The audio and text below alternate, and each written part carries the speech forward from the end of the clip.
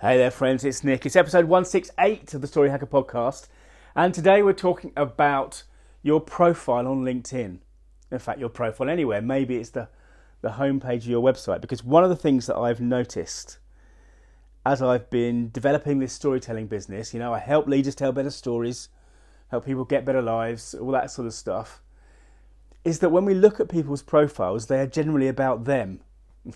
Now that may not sound like a bad thing, but bear with me, because one of the kind of the major things we know, the major planks of copywriting, I suppose, is that we need to get inside the heads of our prospects.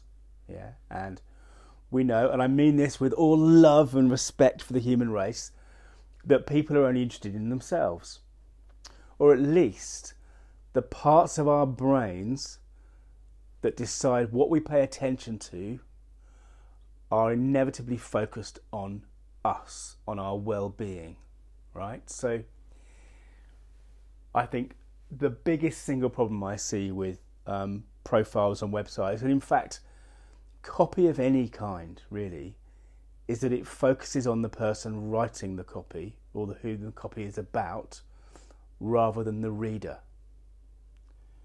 So you've all seen websites, and maybe you've got a website which begins something like, we make XYZ widgets, we do it with quality, we're committed, we're this, we're that, we're the other.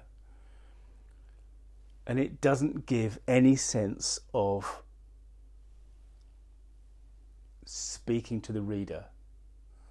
And you've got to remember that, I get frustrated because writing is often overlooked, as I've said on this podcast, because it is seen as something everyone can do. But what we've got to remember is that writing, whether it's on a website or on a social media post or in a profile or something, is in some sense telepathy, right?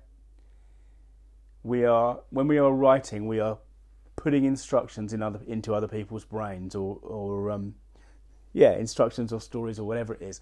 I'm going to expand on this in another podcast, I think, but not to get too distracted now. But when you think about your profile on LinkedIn, does it start with I? Does it start, I do this, I do that? And if you look at the more successful profiles, the profiles that are designed to create more attention and to generate that cortisol in someone's brain, you'll see they don't start that way. Mine doesn't start that way. And yes, if you read down the profile, yes, you'll go through the content that is about how leaders get helped by telling better stories, and you will come to content that's about me. And you might learn, for example, that I sailed across the Atlantic in a very small yacht, or you might learn that I directed a TV ad for an international airline when I was 20. Those things are what I've called here in this podcast the backstory. They're the piece that gives you credibility for the front stuff, the offer, if you like. So a really simple thing that you can do is to look at your profile on LinkedIn. Is it focused on the reader or the writer? Is it focused on you? If it's focused on you, add a paragraph at the top that's focused on them. Or change the content so it's focused on them. It doesn't have to be a big job, but it can make a big difference in the kind of cortisol you're sparking in your reader, right? So that's your little challenge for today. Should you wish to accept it, it might really make a difference to you. And if you can't do it yourself and you need help and you want to tell a better story, then by all means, reach out to me and contact me, because that's what I do for other people. Thanks for listening. If you're listening for the first time, hit subscribe in your app. That would be perfect. And I'll speak to you again soon. Thanks. Bye now.